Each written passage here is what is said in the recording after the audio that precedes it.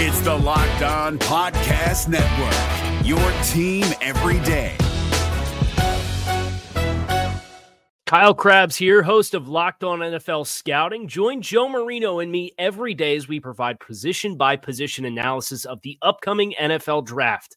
Check out the Locked On NFL Scouting podcast with the Draft Dudes on YouTube or wherever you listen to your favorite podcasts.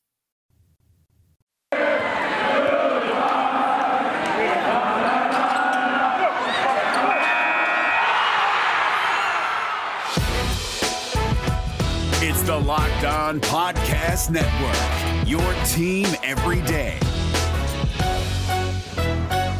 You are Locked On Cowboys, your daily Dallas Cowboys podcast.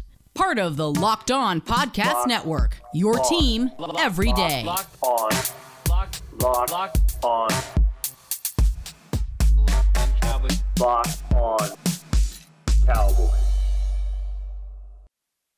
Welcome back to the Locked On Cowboys podcast, part of the Locked On Podcast Network. Thank you for tuning in. I'm your host, Marcus Mosier. You can follow me on Twitter at Marcus_Mosier. And joining me today, as always, is Landon McCool. You can check him out on Twitter at McCoolBCB. You can also listen to him on the Best Coast Boys podcast. Landon, round one is over. How you doing, buddy? I'm doing good. I'm sure we're about to have a lively conversation about this. I know it's already been popping off on Twitter. It's this thing definitely went away that a lot of people did not anticipate. Yeah, I think so. All right, so let's take a deep breath. Take a deep breath. All right.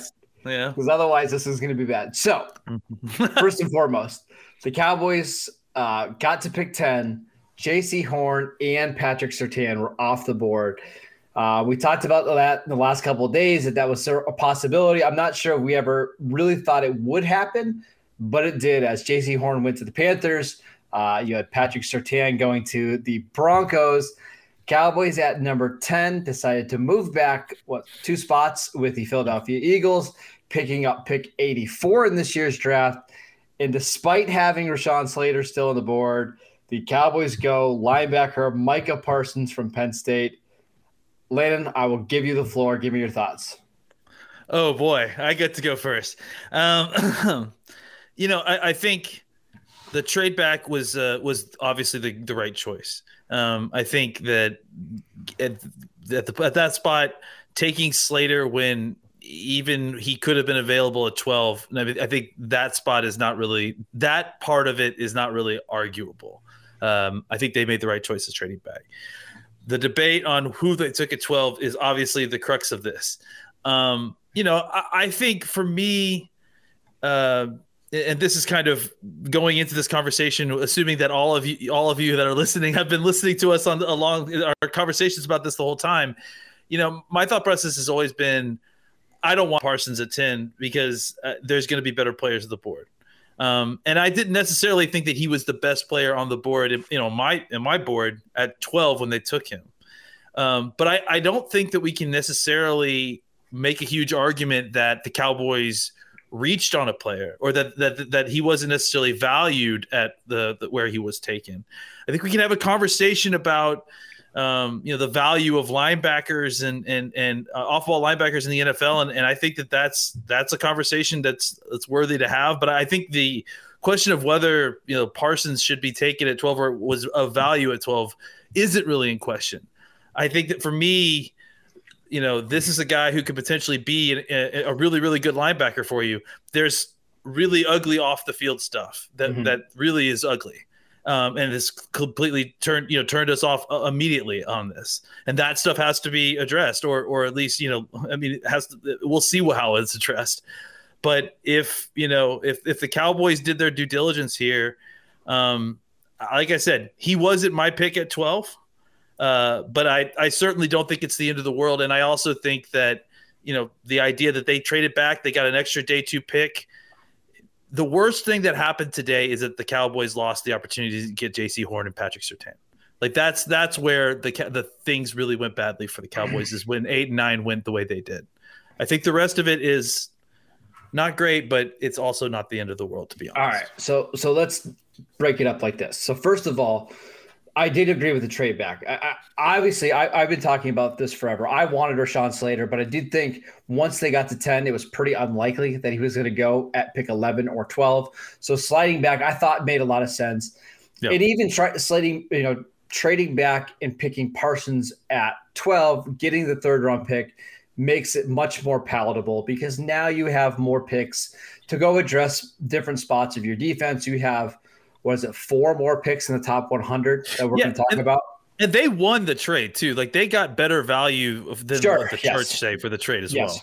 Well, and, just really quick, we're going to get into who's available and that kind of stuff, but the Cowboys have pick 44. If you just look at the trade value chart, you could use pick 84 again, which they got from the Eagles, pair that with 44, and you could probably get up to 33. You could probably have the first pick in the second round if you wanted to do that. I don't anticipate necessarily the Cowboys doing that, but it gives you options. So let's set aside that. The next thing, I want to talk about the off-the field stuff before we even get into the player. If you've done any research at all, there are some pretty bad things that happened during his time at Penn State. His head coach, Franklin, was saying most of the time he's a really good kid. That makes you a little bit nervous. And then there's the opt-out stuff. That stuff alone, Landon, just made me completely out. Because when you're picking inside the top 10 or top 12, you want to pick guys that you have no doubts about at all. You want completely clean character, and you want the best character players on your team. So taking somebody who has even a hint of stuff that's pretty disgusting makes you feel not great about this pick, right? Let's ignore that for a second. Let's say the Cowboys did do their due diligence and they feel great about it. Yeah. If we're just talking about the player alone, I still have problems with it because at the end of the day, it's an off-the-ball linebacker. And that's my biggest thing is this team has so many other needs at more important and more valuable positions. And I get that Parsons is a really interesting talent, but it's not like he's a flawless talent, right? We talked about it in our show against Jeremiah Owusu-Koramoah, Zaven Collins, and Micah Parsons. Of those 3 linebackers, we had the most questions about how he fits into this defense, right? Like we just were concerned about him playing in a scheme that forces him to drop back in coverage, and he still kind of plays like a defensive end, and some of the run fits are questionable. So on top of the positional value, I'm not sold that he's in the same linebacker talent as like a Devin White. And I guess that when you add up all those things together, it's why I'm just kind of out on this pick. Yeah. And I could totally understand, not thinking that he's of that class. I also think that, we tend to overrate and lump linebacker into this position with running back where I don't necessarily agree that its value is intrinsically tied to running back. I think that drafting a linebacker, especially a guy that like this who can move around and do some different things for you, if he is living up to the talent there, I can understand the value there because he actually can do different things than the guys that you already have. That it's actually different than the Leighton Vander Esch pick because Van Der Esch to me was just a very similarly skilled player to Jalen Smith. I think that this guy has a different skill set than Jalen Smith and Van Der Esch. Again, I think to me, once they got out of the top 10, once they lost the opportunity to kind of get one of those elite players, you feel a different way that I do about Slater. You feel even like maybe a level higher than me about Slater. Yeah, I still preferred Slater to Parsons. Let me be clear. But to me, once Sewell and Surtain and Horn were gone, they didn't have like that kind of elite tier player. And at that point, when they traded back, it was basically picking. Need became more of a value. And we even talked about this when you're picking in the top 10. It's hard. You can't really just pick for need. But they traded back. They got value. They got some things to attempt to maybe get some something that they need at cornerback, and then they took a guy that was extremely high on their board. So, like I said, it's not who I would have picked, and I'm certainly not. I'm certainly not thrilled about it. But I'm not going to beat them up until I get a chance to see what he's like on the field. If we get to Oxnard, and that's part of it too, is that we didn't see him last year. So we have very little idea of what we're getting out of this guy. If we get to Oxnard and this guy's a freak and he's making every single tackle, obviously we're on board with this. But I think it's hard for me to get too worked up about it when I don't feel like their process was as bad as their luck was bad. I feel so conflicted. Actually, I don't feel conflicted. I know exactly how I feel about this. You know exactly how you feel. You don't. I mean, look, and you and I don't agree necessarily on how bad this is. I think it's okay. You think it's terrible. I think that's fair. Partly it is. You look at the investments that they've made at the linebacker position over the last 3 years, 4 years, right? Like you drafted Leighton Vander Esch, a linebacker at pick 17 in 2018.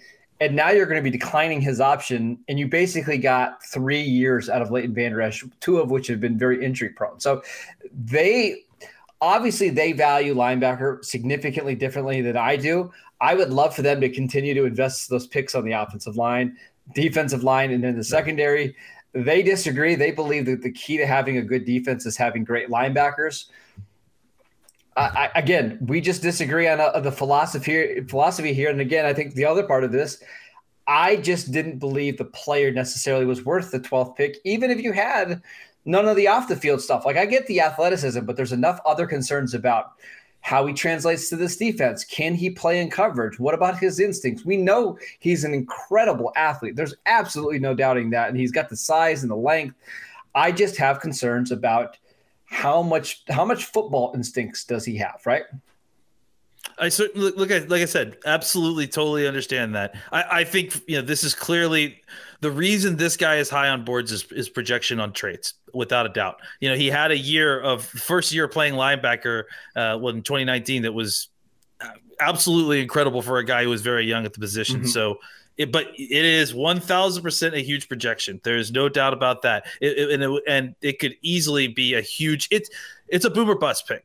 Absolutely. Without a doubt. Yeah. So that's probably the way to describe it. I will say the last thing on value there is that I just think in the era now of the rise of RPOs and college offense is kind of bleeding further into the NFL.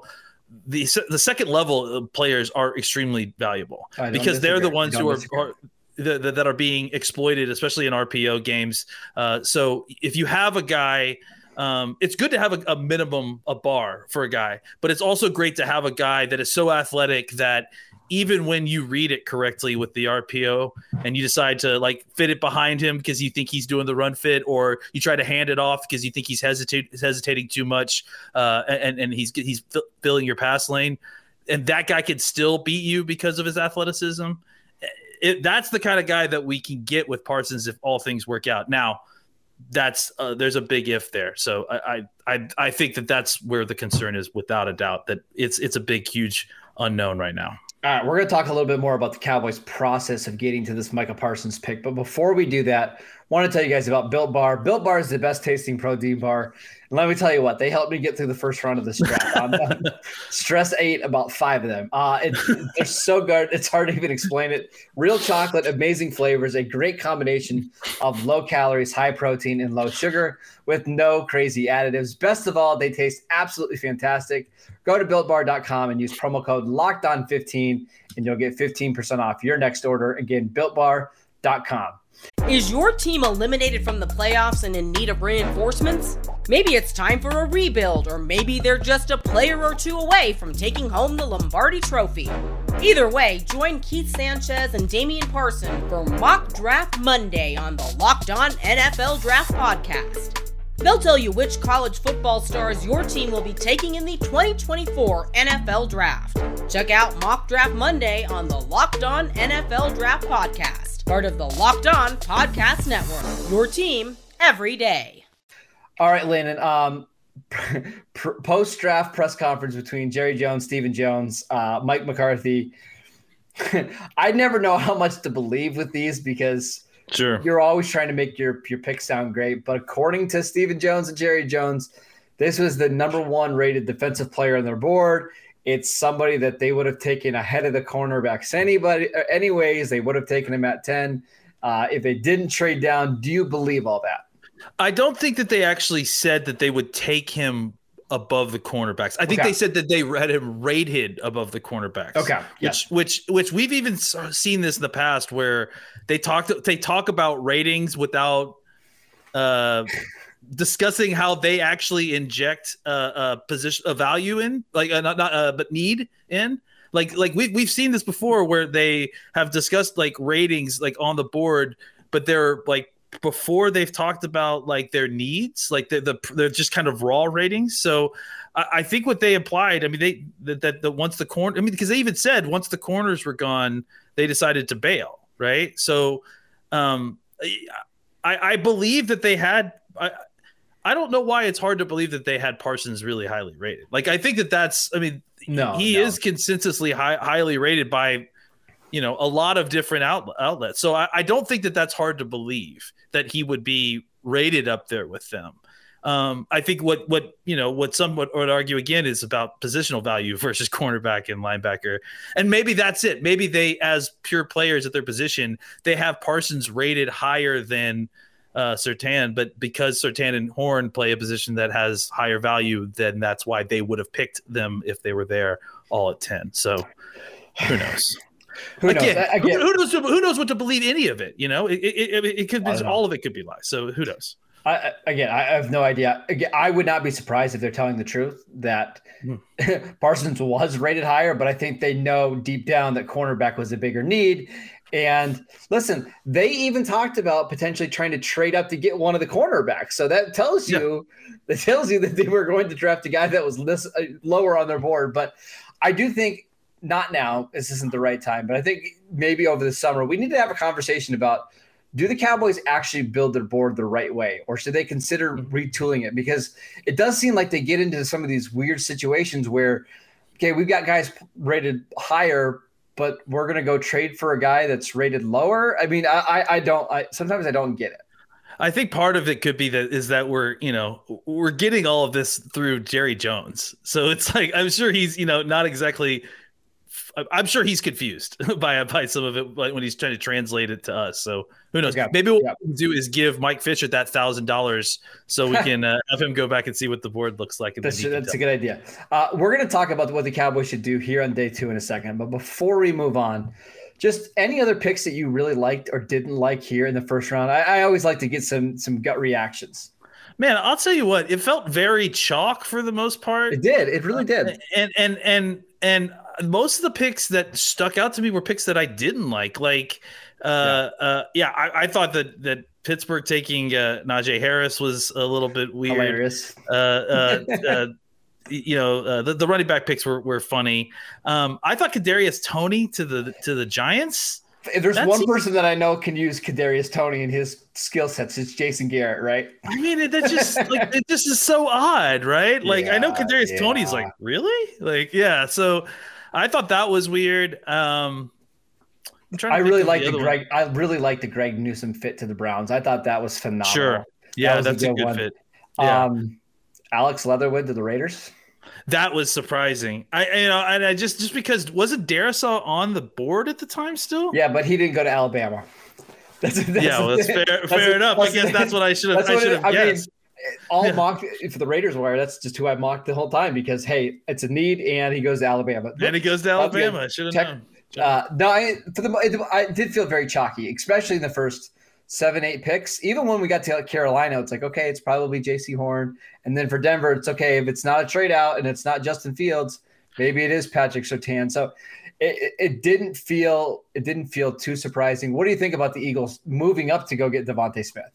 Well, two things. One, I thought it was very shocking that, especially in the top 10, nothing happened. Like I expected it to be crazy in the top 10, and it really wasn't. The Eagles coming up to 12, after hearing it afterwards, it makes sense, right? For the Cowboys, it's like, well, if one of these teams is getting Devontae Smith, we might as well get something out of it. So like that. Yeah, I guess it makes sense. It's interesting that, I don't know. I mean, it's interesting that they got two kind of small ball players playing wide receiver. They don't really have very much I would probably build my team more like a wide receiver group, like a basketball team, like they say, just a variety of different players a little bit. And it seems like they have kind of like a one note situation there. But I mean, Devontae Smith is obviously a very talented player, and I'm not looking forward to that whole situation.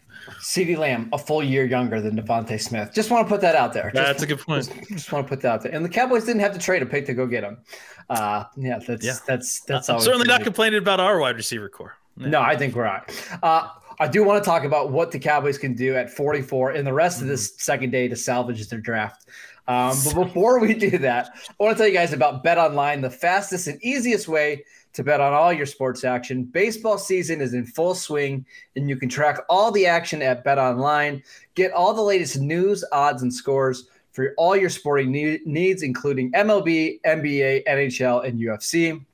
Before the next pitch, head over to BetOnline on your laptop or mobile device and check out all the great sporting news, sign-up bonuses, and contest information. Head to the website or use your mobile device to sign up today and receive your 50% welcome bonus on your first deposit.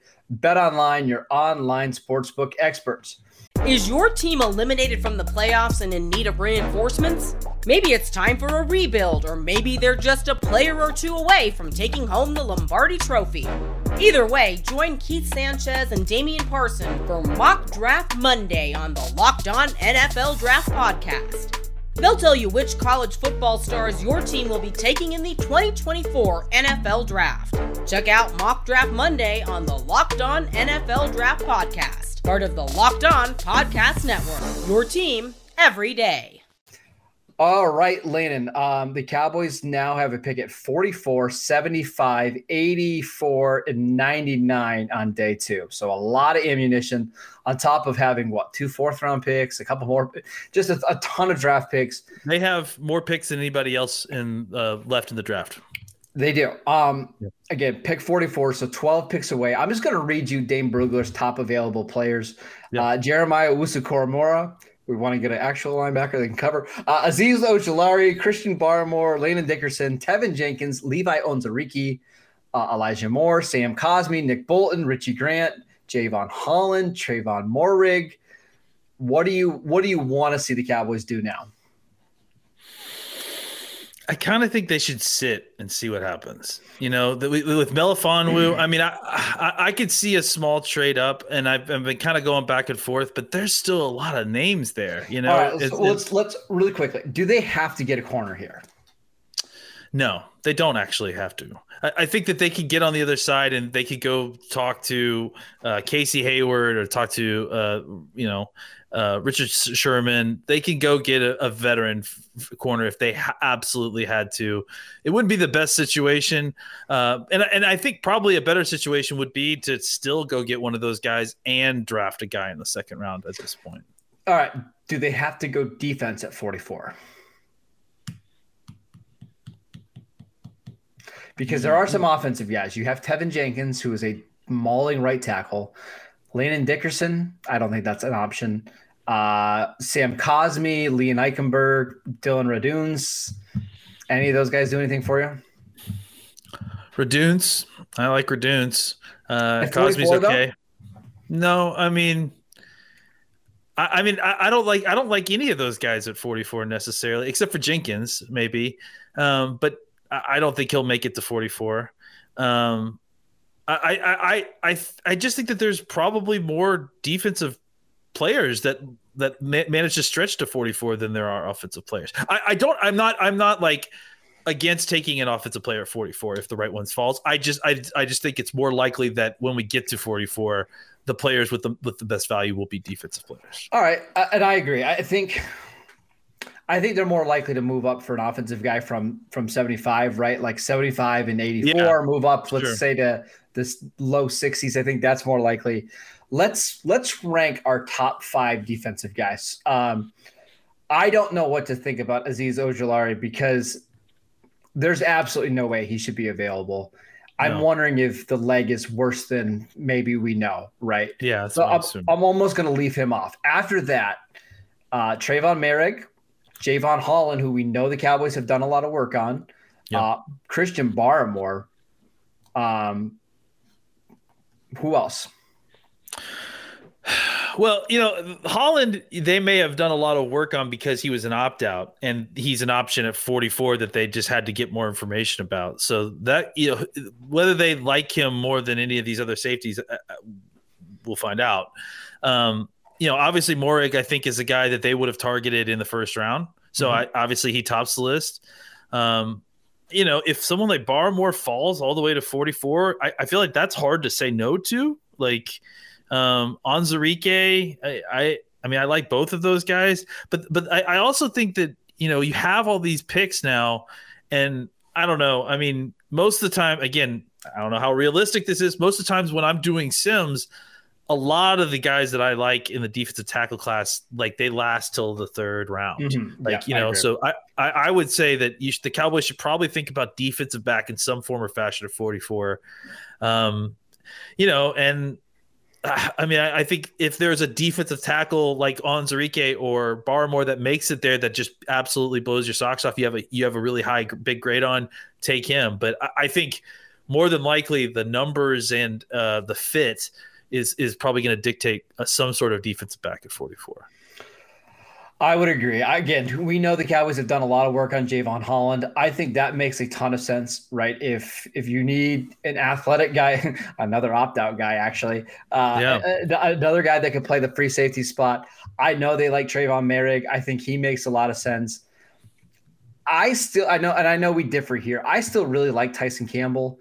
And I don't feel like there's a huge – I know I'm going to get killed for this. I never felt like there was a huge gap between Patrick Surtain and Tyson Campbell. And if they pick Tyson Campbell – I know. No. If they pick Tyson Campbell at 44, I'll be happy with it because I think he's a starting level corner.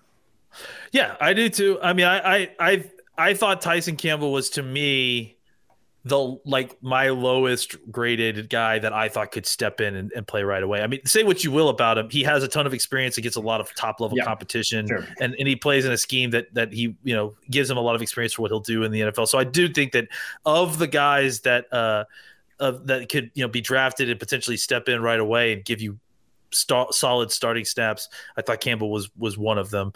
I also still like Ifeatu Melifonwu. I don't know if he's going to last that long. So if he's there, I would prefer him over Campbell maybe.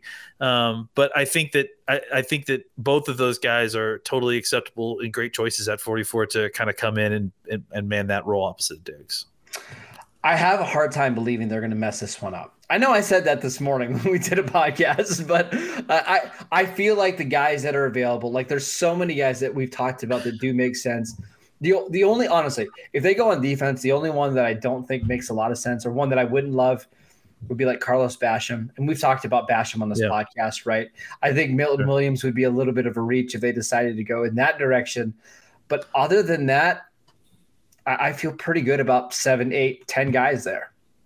And that's kind of my thing here, is that we've talked about Parsons specifically, and that's why I think a lot of there's anger there, and a lot of people don't like a lot of the things about Parsons. But I think it's still, and this is part of the issue with splitting up the draft over 3 nights, right? Is that it's hard to get a large big picture of how your draft is one night at a time. I think you at least have to wait until after the second night, and especially since the Cowboys have so much draft capital starting tomorrow.